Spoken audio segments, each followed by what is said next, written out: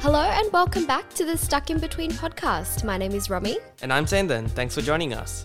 Welcome to the third and final installment of our three-part health series, where we're joined by the amazing Nero Dayalan.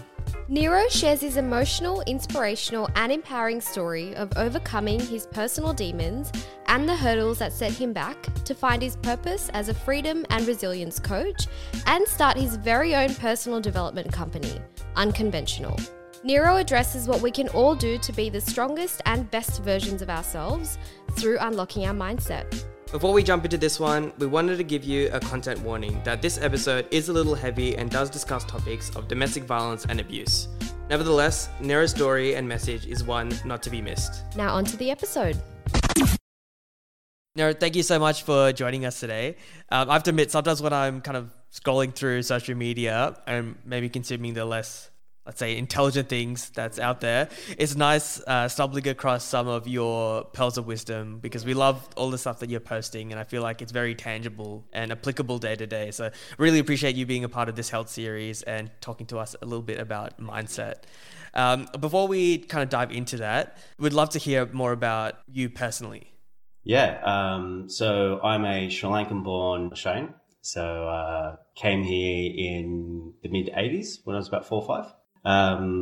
Back then, there were a few Sri Lankans, wasn't many. Yeah. So growing up here was an interesting experience. Yeah. I love the name of your podcast. I think it's so tuned with what a lot of brown Sri Lankan people are feeling.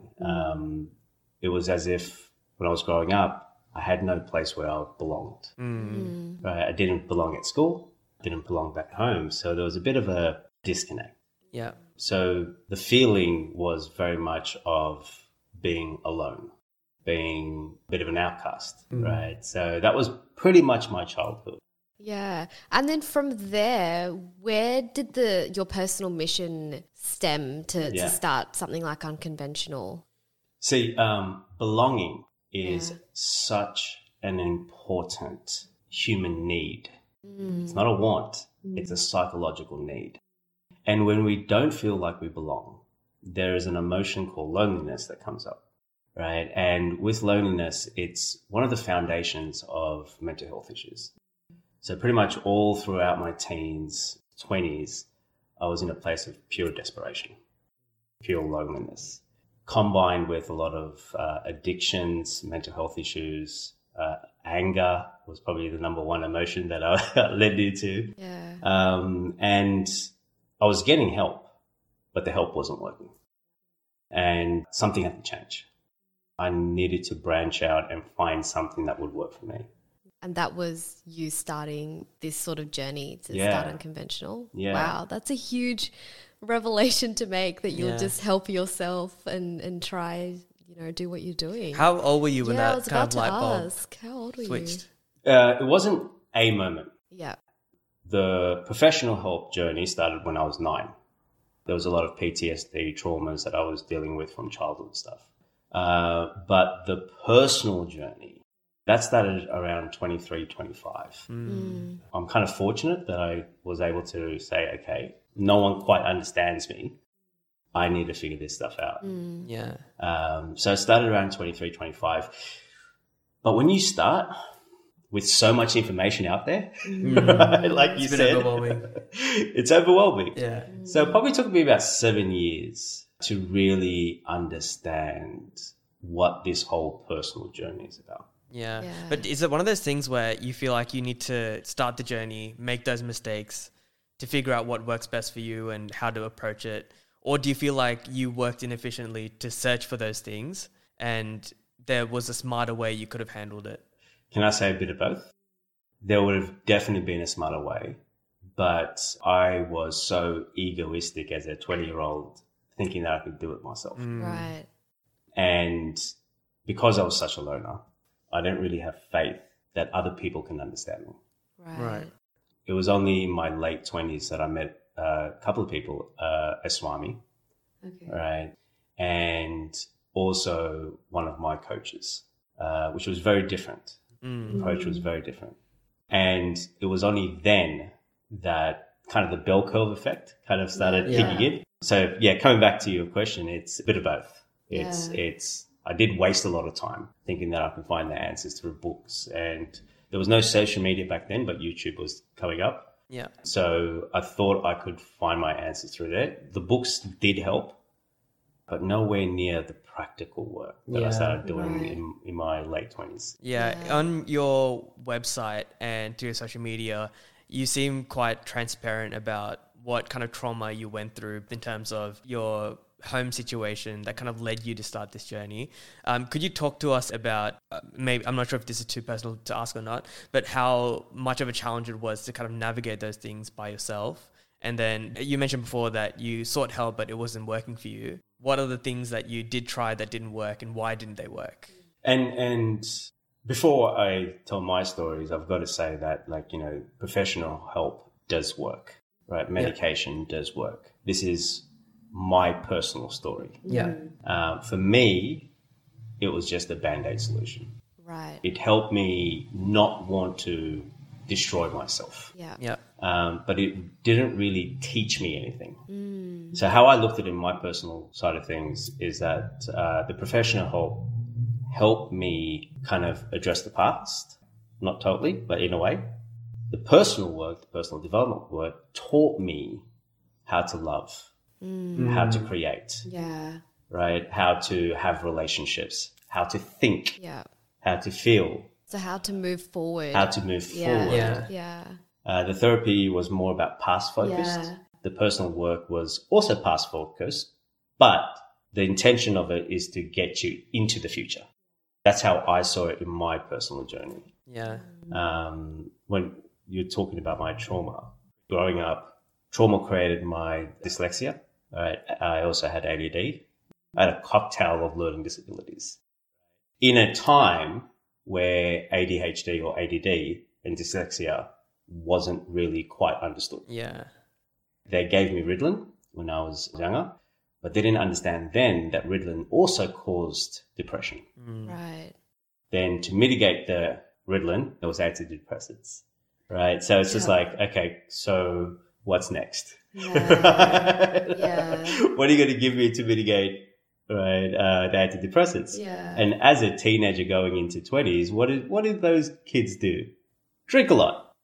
So I was already on heavily medicated, right? And there was alcohol. There was all these things coming into picture. I'm actually quite surprised that I'm still standing here, right? Just with those cocktails of things that were happening in the past. Yeah. I mean, to deal with all of that alone is a lot. And you also, on your website, I was reading about the kind of domestic situation that you were navigating in your family as well, which is obviously so traumatic as well. So I think, yeah, you should be really proud of how you were able to pull yourself out of that place to inspire so many people with the work you're doing through Unconventional now. Most definitely. I mean, not only to pull yourself out, but also then pass Help that others. forward and help other people is what you would have wanted at that age, right? So you're that person now for other people, which is just incredible. Yeah. It's amazing. I guess following on from that, what is the story behind Unconventional? When did you start it? How did you think about starting something like this? So to explain Unconventional, I might need to go all the way back at home. One of my first memory is back in Sri Lanka, and it's when the Sri Lankan riots were happening. In the 80s. In the 80s, early 80s. That was my first memory. And there was a time where we were hiding in the basement of one of our neighbours' house. Yeah. Sorry, would you have been kind of toddler age then, or a little bit older? So about 2, probably 3. Yeah. Wow. Right?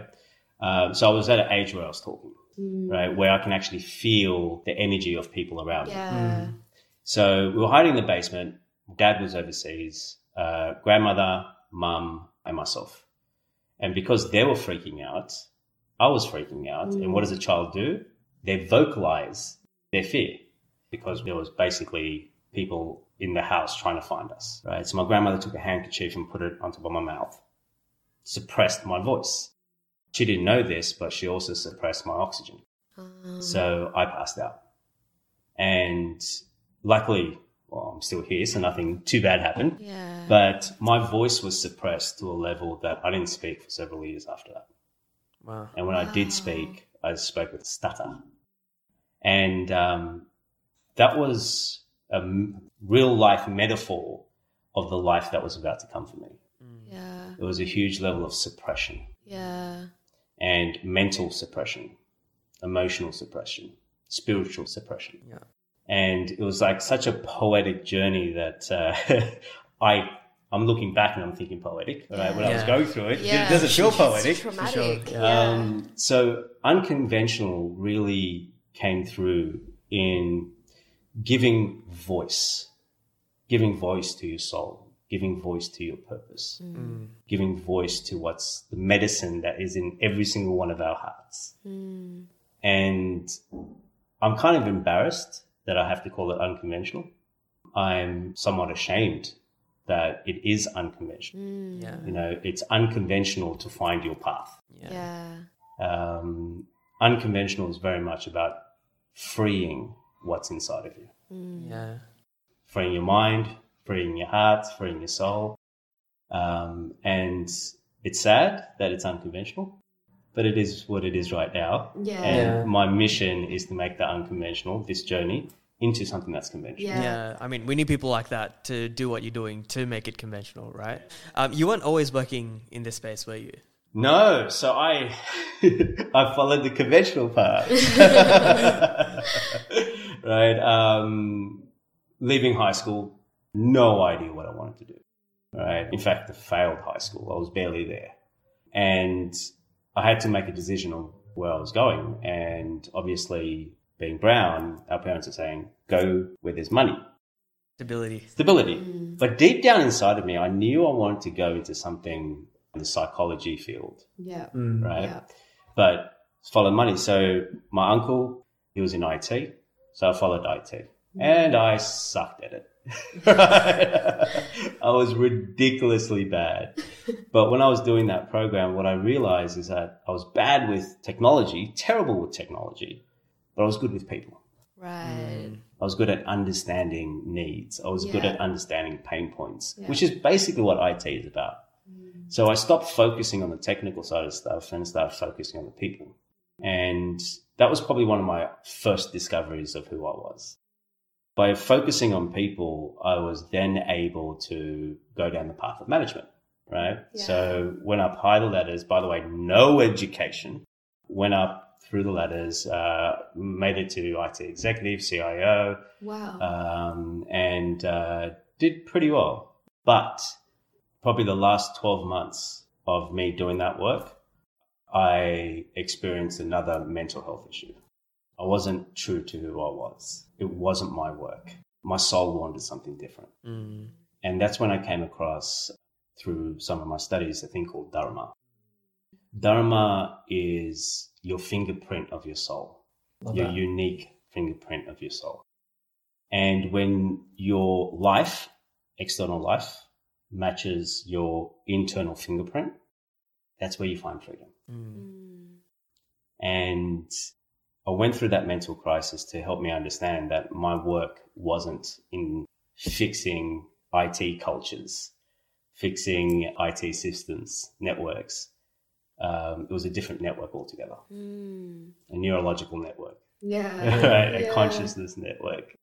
So it was only when I actually made that shift into not just learning about coaching, transformational work, but actually teaching it, is when I actually found that Fulfillment. Yeah. Yeah. It wasn't easy. The business side of things definitely was a struggle, but the work of working with individuals was just, even now, I've been in the game for about 8 years now, and I still love what I do. That's awesome. That's amazing. I've got maybe a more personal reflection and question to ask about that, but we'll come back to that in a little bit. This whole kind of like self-help space, was that something that someone introduced you to, or did you go out seeking it yourself? I know you mentioned before that your mentor and guru kind of introduced you to this way of thinking, but was that something you sought out yourself, or was that something you stumbled into? It's interesting. So there was part of my 20s that I was heavily addicted to drugs, right? Marijuana was everyday experience. So I would go out with the boys, smoke some weed, come home. It'll probably be about 1 o'clock, 2 o'clock, put the TV on, and saw the infomercial of Anthony Robbins. Oh. So I'm there, yes, thrown out of my head, but I'm just watching hours of this infomercial of Anthony Robbins. And while I'm just staring at this, something was happening in the back of my head. It's like going, hey, he's doing things to people on stage. Some of these people have the same problems that I do. So what's going on?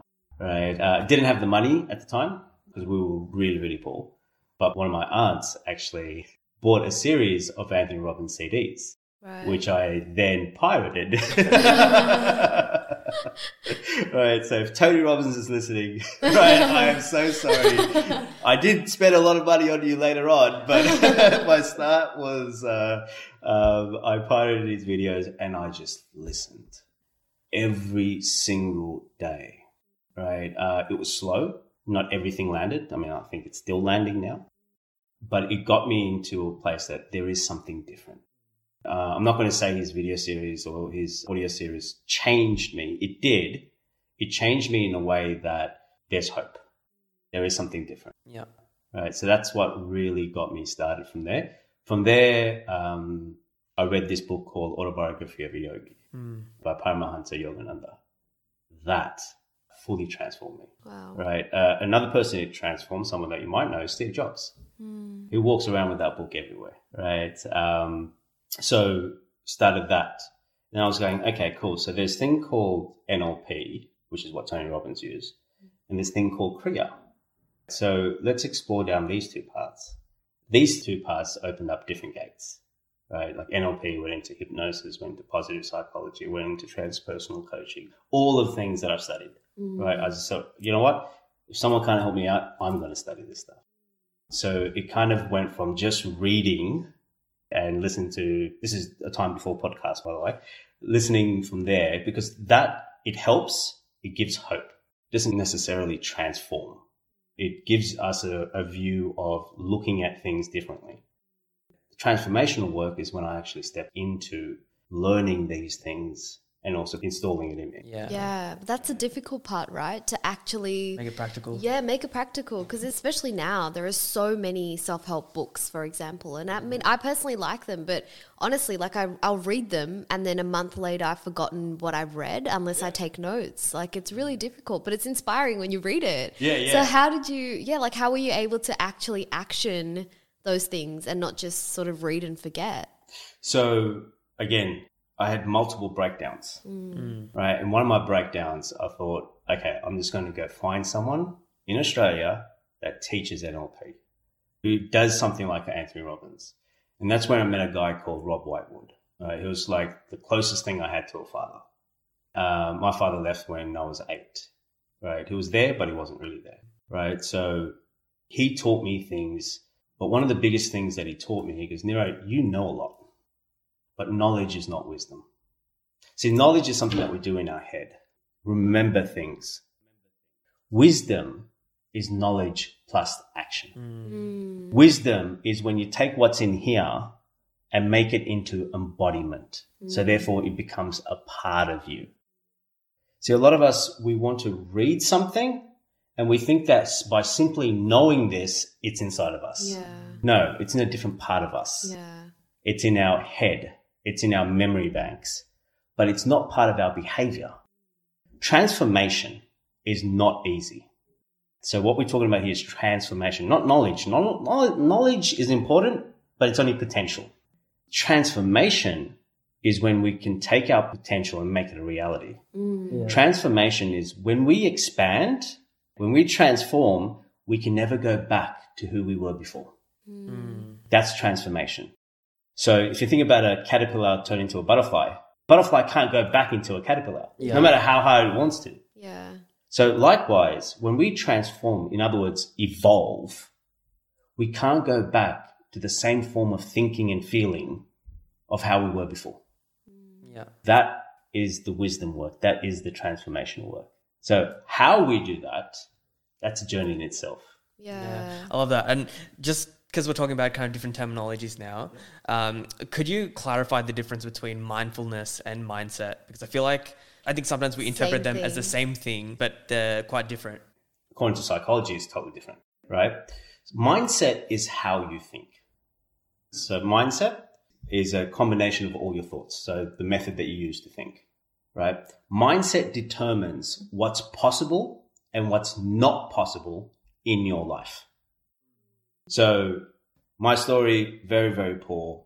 You know, my brother, my mum, my grandparents were living in a 1.5 bedroom apartment for the first 22 years of my life. So we had a very poverty-based mindset. All of our thoughts was, we can't afford it. It costs too much. It's for rich people. Money is evil. Okay. That was the mindset that we had. Doesn't mean it's true. In fact, there was a study that happened in Michigan University that said 80% of our thoughts are not true. 80%. Wow. And do you know how many thoughts we have per day? 50 to 80,000 thoughts. Can you imagine the person that was responsible tallying those thoughts?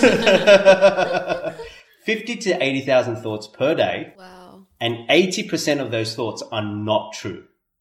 Okay? So that's our mindset. Mindset determines how we think, and it determines what's possible and what's not possible. Mindfulness is the practice of using your 5 senses to be in the present moment. Right? By using your 5 senses, you're in the present moment. You're not worried about your problems. You're not worried about your traumas. You're not worried about the past. You're not worried about what your boss might do to you 5 weeks from now, or if you have money to pay next week's rent. Mindfulness is a tool that we use to bring into the present moment. Okay? It's one of the tools to help change your mindset. Got you. But please understand, mindfulness is nowhere near strong enough to change the mindset alone. There are other things that we need to do. Yeah. Right? But mindfulness is a practice. Mindset is how we think and what we've created in what's possible and what's not possible in our life. Yeah. And then flowing from that, then obviously mindset is so important because it really does determine what you think is possible in your life. So along with mindfulness, what else do you think can help us in changing our mindset? Because I feel like for a lot of people, their mindset is what stops them. It acts as a barrier, right? Because especially if you have a negative mindset, it kind of limits you almost to what you think you're capable of or what you think your life is capable of bringing you. Well, there's actually 3 things that limits us. One is mindset. Other one is your emotional resilience. And then the third one is identity. Yeah, let's. I'm interested. Let's unpack each of those. You want to do all 3? Yeah. Okay, cool. So we'll make this into 7 sessions. Okay, let's look at it on the brain aspect. Imagine you've got a brain and we cut the brain in half. There are 3 layers in the brain. There's neurocortex, which is the cauliflower part of our brain, right? If we go inside of it is our limbic system, more mushier, softer. It's kind of what we were born with. Then underneath that is our reptilian brain. Our reptilian brain, often misunderstood, but what is currently understood in psychology, it's responsible for our fight, flight, freeze, and excuse the language, fuck part of our brain. I'm talking about animalistic sex for reproduction. So the neurocortex is where we do most of our logical thinking. This is where the mindset part comes into. How we think really sits in that neurocortex side of things. If you ever had a stress headache, in other words, overthinking, overanalyzing, overwhelmed, stuck, lost, confused, you'll notice that you've got a headache, right? Kind of like in the front of your head. That's because that part of the brain is kind of really stuck in its processing power. Right. Okay? So mindset is the frontal aspect of our brain. It's responsible of how we think, what's possible, and what's not possible. The second part of it is the limbic system, which I call the emotional resilience. The limbic system is where most of our traumas are saved.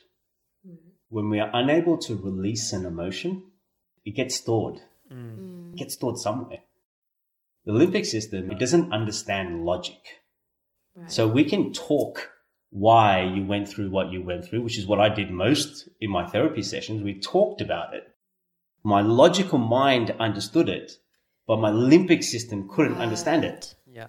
Okay. Yep. Right? And our limbic system is actually, I would say, more powerful. It doesn't understand words. It doesn't understand pictures.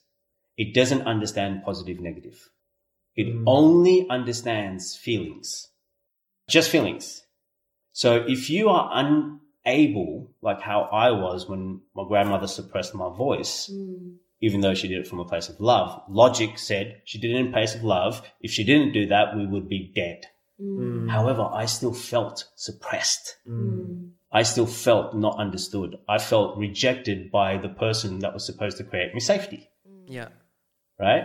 So logically, mindset understood. Limbic system, the resilience, emotional resilience, didn't understand that. Yeah. So we need to learn how to regulate emotions. We need to learn how to separate our emotions from our behavior. Most of us, everything that we do is emotional based, right? We make a decision if we want to go to the gym or not want to go to the gym. Right? Wake up at 7 o'clock in the morning. Oh, I don't feel like going to the gym. Right? Yeah. See, there needs to be a space between emotions and behavior. I'm not saying emotions are bad. Emotions are very, very important, but it doesn't have a place with our behavior. And if we look at this world, and if we look at all the things that we've done to this world, it's because behavior is driven by emotions, right? The third one, the reptilian brain, is our identity. So a reptilian brain is fighting, fleeing, freezing, or reproducing in order to protect something. Right. And it's often to protect our identity of what it thinks that we are. So if our mind thinks that we are weak, we are vulnerable, every threat that it comes our way, even if it's not really a threat, but if it's perceived as a threat, it's going to fight, flee, or try to reproduce or freeze. So our reptilian brain is trying to protect us from something, even though it doesn't understand who we really are. So with the identity piece, which is normally advanced work, by learning who you are, why you exist, and what you're here to do, it starts relaxing our reptilian brain. It starts protecting our personal identity, our dharma, in other words. Dharma is who we are, why we exist, and what we're here to do. When we learn this, our reptilian brain is now focused on protecting that, which ends up taking us forward, not backwards. So if we don't know who we are, we're trying to protect our traumas. We're trying to protect ourselves from not getting hurt, which is impossible. Right? Protect our ego. Protect our ego. It starts creating, if it's not trained, like an animal, it needs to be trained. Yeah. Reptilian brain, it needs to be trained. If it's not trained, it's going to start making things up. So we need to teach our reptilian brain, and we can't do that when our thoughts are all over the place, right? When we can't make decisions, when we're not consistent. That's the mindset work. We can't do that when we have internal traumas that we haven't regulated, or stuck emotions, or when we're unable to separate emotions from our behavior. So we need to do that stuff first. Then we can get into the deeper side of things, right? On figuring out who you are, what your purpose is, what you're here to do. Yeah. See, a lot of people coming up to me and goes, Nero, I need to know my purpose. Why? It's, man, I'm just so stressed and anxious and depressed, and like, if I have a purpose, then I won't be. He goes, no, it doesn't work that way. Yeah, Right? because you'll always be, and like, correct me if I'm wrong, but like, if you try to think like if you fulfill your purpose, then you will feel better about yourself. Like, if you don't actually address the internal things first, even if you fulfill that purpose, you won't be fulfilled as a person, and then you'll keep trying to move the goalposts and thinking, oh, no, maybe it wasn't that. Maybe if I do something else, then I'll be more fulfilled, right? If you don't actually deal with the internal stuff first. Well, correct. That's one of the reasons. But your purpose is your trauma. So I'm a freedom coach. I'm a resilience coach. I wouldn't be that if I wasn't able to resolve my trauma. Right. Yeah. I help people find their voice. My voice was taken away from me. So unless I was able to resolve that trauma, and the process of resolving my trauma was how I figured my purpose out. Yeah. Yeah. So if you want to figure out what your purpose is, and we all have traumas, by the way, every single one of us have traumas. You don't have to have my life, right? Trauma is trauma. It's not comparable. Our brain can't compare that. Trauma is trauma. So our purpose is to resolve our trauma, regulate our trauma. And it's in the process of regulating our traumas, can we actually figure out what we're here to do? Yeah. Yeah, I love that. I mean, I guess it's a bit of a loaded question, which you're not going to be able to address in a 1 hour episode of a podcast. But with the 3 points that you raised, what would you suggest in terms of someone who knows that they need to change their attitudes towards the logical side of how they look at things, the emotional side, and I guess the instinctual side? What do you think, or what would you recommend as the starting points of kind of starting that journey to improve on those things? The first thing is you can't do this by yourself, right? Even now, I've got 5 coaches for different things. Okay, so that's the first thing. Invest in you. This is the part that I don't understand with most people. People will buy a $50,000 car, wouldn't blink. They'll buy a house that is like, in Sydney, it's $1 million plus. But they spend absolutely nothing on their headspace, on their emotional space, right? And they'll be like, oh, I read a book a year, right? I watch YouTube. Yeah. No. Like, this is the most important investment that you will ever make in your life. Yeah. And it's nowhere near the price of a car or a house, right? Yeah. Or even some shoes that are out there, right? So start investing in yourself. There's a common thing that most people who are stuck, lost, confused, overwhelmed, burnt out, they always say it like a mantra. I don't have enough money. I don't have enough time. I don't have enough energy. And for most of them, that's the truth. But they stop there. They don't see, well, how can I create more money, more time, more energy? How do I create this? Right? So the first step here is get help. If you really can't get help, look at how to evolve past these 3 things: time, money, energy. Okay? So you don't have it now. Okay. Do you really not have it now? Then how do you evolve past that? How can you get to a place that you do have money, time, energy to invest in yourself? Right? So I would say that's this first part. The second part is the first work that you'll need to do is to look at your mindset. And if you go to someone, a guru, swami, personal developer, coach, anyone, the first thing that they'll do is look at your mindset. They'll look at how you think. And that's the part we need to change first before we can get access to the deeper stuff. Yeah. Right? And honestly, mindset work is it's not hard work. It's not rocket science. Hey, I'm teaching it, so it can't be rocket science, right?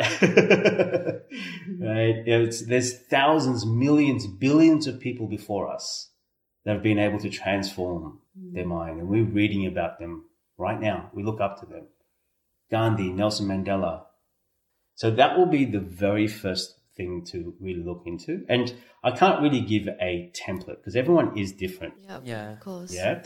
So if you are someone that's never invested in themselves, other than reading books, right, watching YouTube, all those things, and you do want a transformation. In other words, taking stuff from your head and make it part of your behavior. If that's what you're after, then start with mindset. Yeah, for sure. I think for me personally, I think the periods where I am investing more in self-development, and for me, that could be even just learning about other ideas or other things that are happening in the world that I'm not exposed to, versus the times where I'm not exploring that. I just see a complete shift in my mood and my attitude towards certain things. Recently, I've started speaking to someone who's been able to kind of challenge my mindset in a way that I hadn't before, which has been good for me.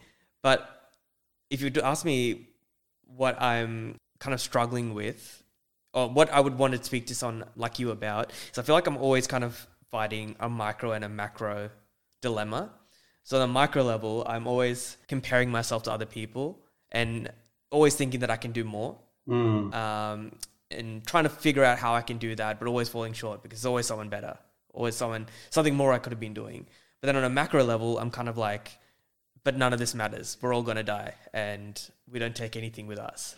So those are two kind of like very different ideologies, which always kind of clash for me. Okay. And I think that for me is a limitation of my mindset in the micro sense, because I don't take that leap to take a chance on something because I'm comparing myself to other people.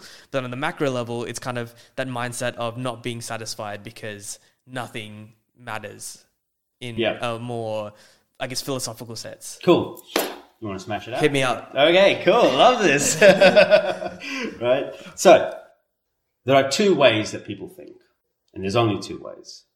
And before I show you these two ways, I'm going to show you another two ways. People either are out there people. We look out there for answers of how we should live our life, which is the conventional path, right? We look out there, social media, comparison, judgment, resentment. All of these things happen when we are looking out there. The second way of doing it is an inside out. I look internally to find the answers. So to really figure out which one of these two that you're playing. So if you think about the dreams you were talking about, that you were thinking, therefore you're comparing, right? Are you playing a game where you're playing to win or playing not to lose? I have the answer already because I saw this on your socials and it made me think about it. Yeah. And I'm definitely playing not to lose. Yes. And I think you'd expect that based on what I was telling you I'm kind of thinking about. Yeah, I mean, like, even both your micro and your macro, they're both not to lose. Yeah. You're comparing not to lose. And it's like, well, why should I make an effort if I'm going to die and I'm not going to take anything out there? To that, what I will tell to you is that, yes, everyone's going to die, but it's how you're going to live. Yeah, I think completely agree with you. I think the thing that clashes is that on the micro, I'm comparing and it playing not to lose because other people are winning. And on the macro, it's kind of like, why am I not taking all these risks because I'm eventually going to die? Not that the fear of dying is what's limiting it. No, it's not the fear of dying. You don't see a point. It's not that I don't see a point, but I think that's the limitation. Like in one sense, it should be a motivator to take those risks, right? Because we're all going to die. It doesn't matter. Why not just quit my job and do something I'm more passionate about? And so this is where the mindset stuff comes into play, right? The pain of something is greater for you than taking the risk. Right. So I guess in my head, I'm kind of like, I'm not in either one of these camps. I'm not in the micro camp when I'm playing to win, but I'm also not in that macro camp where I'm, to your point, I've dealt with the things to be able to take that risk. Yeah, so they're both playing to lose states. Yeah, but in kind of different ways. So when you normally would have expected or wanted someone to be in one camp, so then you can kind of address it in a particular way versus No. What you're saying is very common. You're playing not to lose in both camps. Yeah. Yeah. But then I guess maybe the better question is changing the mindset of one or the other. Can you kind of apply those kind of same logics in both ways, or would you look at it differently based on? I would actually go for the root cause, right? I would, and I don't know if you want to do this here, but no. Yeah. I think you know what that root cause is. I can see it in your eyes, right? I would go for the root cause that is playing those two things out. Now you've gone from mindset, now you've gone into limbic, right? You've gone into something a bit emotional, right? And I can see that in your eyes right now. You know exactly what I'm talking about, right? Or a series of things. It might not be one thing, it could be a series of things. That is what also creates the mindset, right? So you can do things on, okay, how would playing to win look like? But there are three things here that keep us playing not to lose. There are three needs: approval, control, safety. So when we're doing the mindset work, right, someone that is playing to win approves of themselves. They know that they're a valuable human. They know they're a worthy human. Are they good at everything? Probably not. Right? And because of that, they're willing to fail. And for them, failure is not failure. A playing to win mindset person knows that failure is determined by when you end the story. So a playing to win person doesn't end the story until they win. Yeah. So the second thing is control. A lot of us are trying to control external forces, trying to control our parents, money, our bosses, our staff. We are so focused on controlling what's out there, but we don't pay attention to focus on what's in our control. Are we in control of the things that are in our control? Yeah. Okay? And I do these questions at least 6-7 times a day. Right? I've just got to keep reminding myself. Yeah. Right? Do I approve of me? Yes. Am I in control of what's in my control? No. Go do that then. The third one, which I think may be related to you. Am I safe? In other words, do I feel understood? Right. Yeah. So it's not just physical safety, it's more so do you It's feel, psychological. Yeah. Yeah. Do I feel understood? Feeling understood or not understood is why people feel lonely. And because we don't have someone that understands us, because the truth is, if you don't understand yourself, nobody else can understand you. Right? Because you're always changing, moving around. It's like, which version of you am I going to get today? Right? If you don't understand yourself, no one else can understand you. And this is where a lot of relationship fails. Because we get into a relationship expecting, hoping, desiring that the other person will somehow understand the things a part of us that we don't understand. Yeah. Right? Not realizing that they're human. They've got their own problems and insecurities and stuff. Safety. The bottom one. Approval, control, safety. This is what determines if you're playing not to lose or if you're playing to win. So without going too much into your personal story or where you're coming from, it's one of these three. And I'm pretty sure you know what it is. No, it's definitely having buckets where I can kind of compartmentalize things and look at it in that way really helps. So I think those three things are a good thing for me to reflect off the podcast as well. Yeah, yeah. So I'll definitely do that work. Question around those three things. Do they have a flow-on effect from each other? Like once you approve of yourself, that's when you can truly, for example, feel safe or feel understood because, or is it more? Yeah. So safety is the foundational need. Yeah. Right? But how we get safety changes from person to person. Like for me, I'm an approval guy. I used to be a people pleaser, right? There's still part of that inside of me where I'll sacrifice my own needs and wants to please others, which is a disaster, by the way, when it comes to relationships, right? So for me, I would get safety through approval. Right. If you like me, I feel safe. So if I'm seeking you to like me, then I'm not going to feel approved sometimes. And that, for me, will impact my safety. Yeah. Yeah. Whereas other people, let's use Donald Trump. He's a control guy.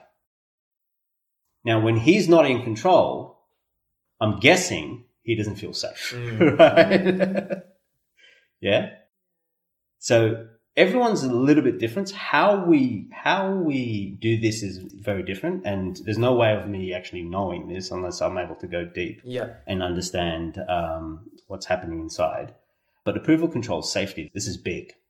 This is not just the mindset work. This is also the emotional resilience work, the Olympic system, and the identity work. This is working on all three at the same time. Yeah.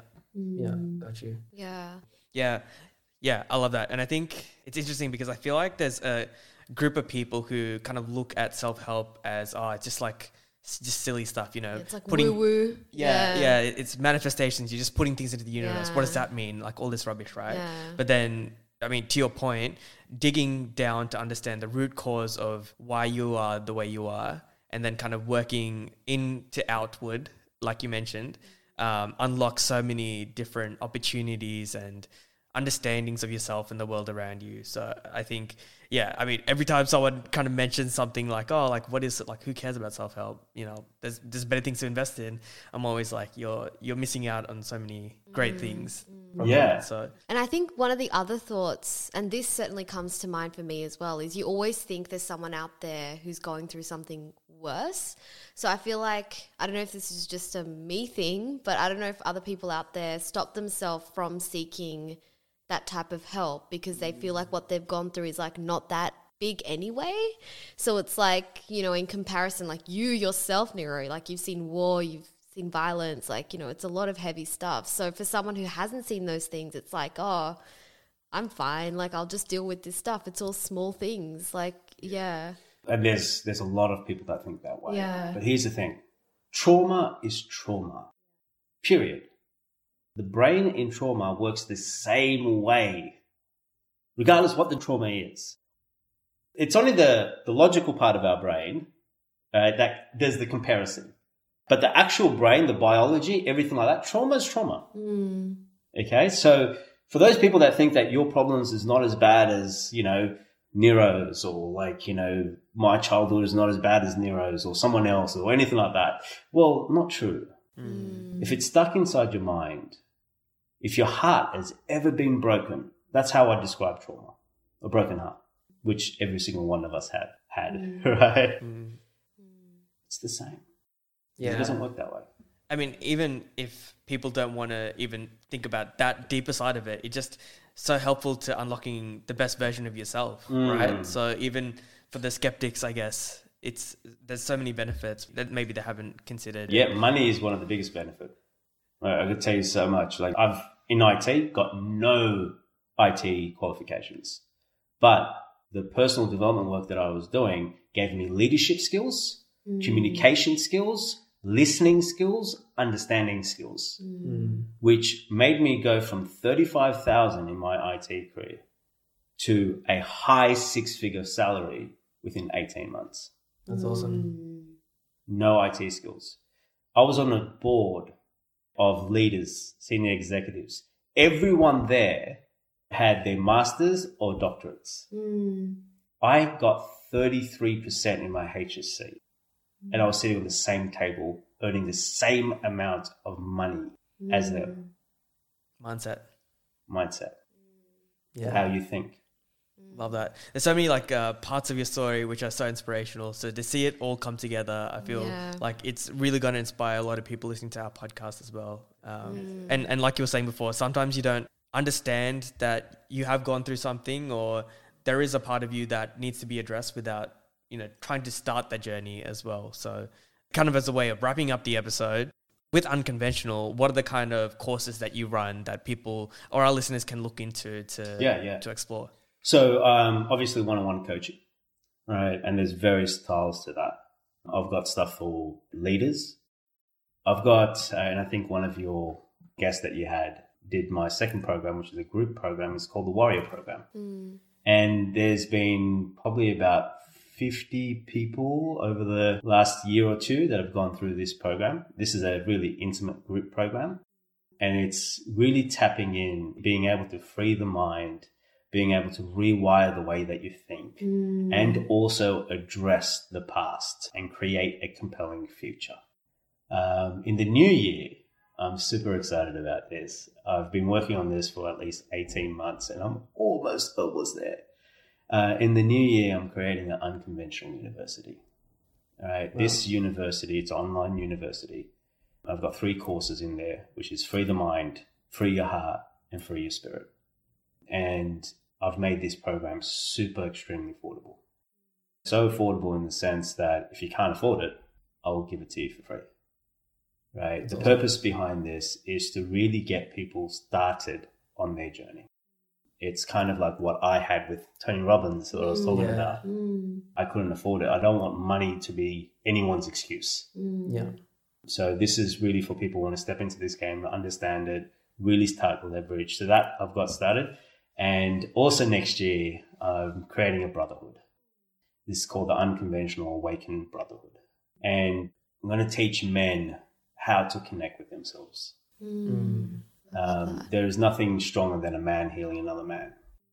It's not just coming there and talking about your problems, but I'm going to teach him how to regulate emotions. That's awesome. It's kind of like personal development meets personal fitness. One of my ex-client, but also the guy that is going to help build this is an ex-military special forces. So he's going to be doing the training. I'm going to be doing the personal development side. I of love things. that. Right. So yeah, it's going to be epic. Right, so that starts next year. That's awesome. What's been the most rewarding part of what you've done in the last 8 years, and what are you most proud of? Well, if you go on my social media, you'll find countless testimonials on there. And every single one of my clients are special. Everyone. I truly mean that. There is one. She's actually a beautiful, amazing mother and a policewoman. She came to me about 4 years ago. And because of something that's happened in her past, right, childhood, I won't go too much into it, but also something happened on duty. She had a series of anxiety, PTSD. She was actually off work for about 8 months. She couldn't go back to work, just purely on the mental health side of things. Worked together for about 6 months or so before she started going back into work. So she came to me, one of the things that she was studying law because she really wanted to be an activist in domestic violence, which is a lot of my childhood was in domestic violence as well. She wanted to really change some of the legal systems that is stopping women from speaking their truth because of how it's set up. As soon as I saw her face, it was just like, wow, it's through her that I can actually help my mother. And after working with her, she keeps me informed. Right? She's got 3 beautiful kids, an amazing husband. Parenting has gone amazingly well. Relationship with her husband has gone really well. She sent me a message for about a year ago where she's working on the legislation of changing some of the laws so the victims don't have to come to court to speak their truth. But she was responsible for that. And that wouldn't be possible if she wasn't able to let go of her past traumas. Right? So, when that does get passed, or if it is already, this will be massive for people that are going through domestic violence. And it's like what you were saying before. She actually she turned her trauma into her purpose. Yes. Yeah. Yes. I know that you won't want to take credit for your role in all of that, but if it weren't for you, it would have been someone else that helped her out. Like it's the thing is that she's the one that she did the work. This is where Dharma comes into place. Right? She had such a massive transformational impact. Right? I mean, was it me that changed her? Look, I think I played a small helping part. But I mean, too humble. It might have been someone else, but it was you, right? And I think if you won't give yourself credit for it, we're proud of you for playing that role in achieving that, because that's insane to think about how far from where you started to how far you've come, and then now the impact that you're passing on to other people. That's ridiculous. Thank you. Can't stop the leaking. It's just pouring out now. So as a way of kind of wrapping up the section that we were just talking about, and we addressed it a little bit before about the journey to freedom. And, we've seen some of your clips where you speak about this as well on your social media. But what do you think, and this is obviously a loaded question, but just to summarize, what do you think the journey to freedom is, in the sense of, having that right mindset to free yourself from even just day-to-day stresses that all of us really get caught up in? Yeah. Stress is a definite part of life, but it's not a permanent part of life. But the journey to freedom, if I'm going to sum it up real quick, is discover your Dharma. Your Dharma, which is a Sanskrit word, is who you are, why you exist, and what you're here to do. If you're really serious about freeing your mind, freeing your spirit, freeing your heart, if freedom is something that you're after, if you're serious about, getting past this whole anxiety, depression, stuck, lost, confused, overthinking, overanalyzing, being an prisoner of your own mind, if that's where you are right now, go on the journey and discover your Dharma. It's something that will transform you so deeply that you won't be able to go back to where you came from. Yeah, love that. And it's one of those things that there's no answer of how to find your Dharma, right? It's something that you have to do yourself. There's no one out there who can do it for you. No one can do it for you. There are people that can help you. You definitely do not need to do this by yourself. There's a lot of time, money, and energy that will be wasted, kind of like what I did a little bit. Yeah. If you try to do it by yourself, but no one can do it for you. Yeah. Love that. Well, Nero, thank you again so much for joining us. That conversation, to be very honest, didn't take the direction that I thought it would, but I feel like it was so much more powerful than I anticipated coming in. So your story is so inspirational and the work that you're doing is so great. I think the brotherhood that you're starting next year is something that I would love to be a part of. So we'll put all the links to where our listeners can find your Instagram and courses and everything in our show notes. So keep an eye out. Awesome. Definitely. Thank you so much. Thank you so much, Nero. Definitely on the record for the first time I've cried on our podcast. So thank you so much. My pleasure. Thank you. And that's a wrap on our last episode of Season 1. Thanks so much for joining us.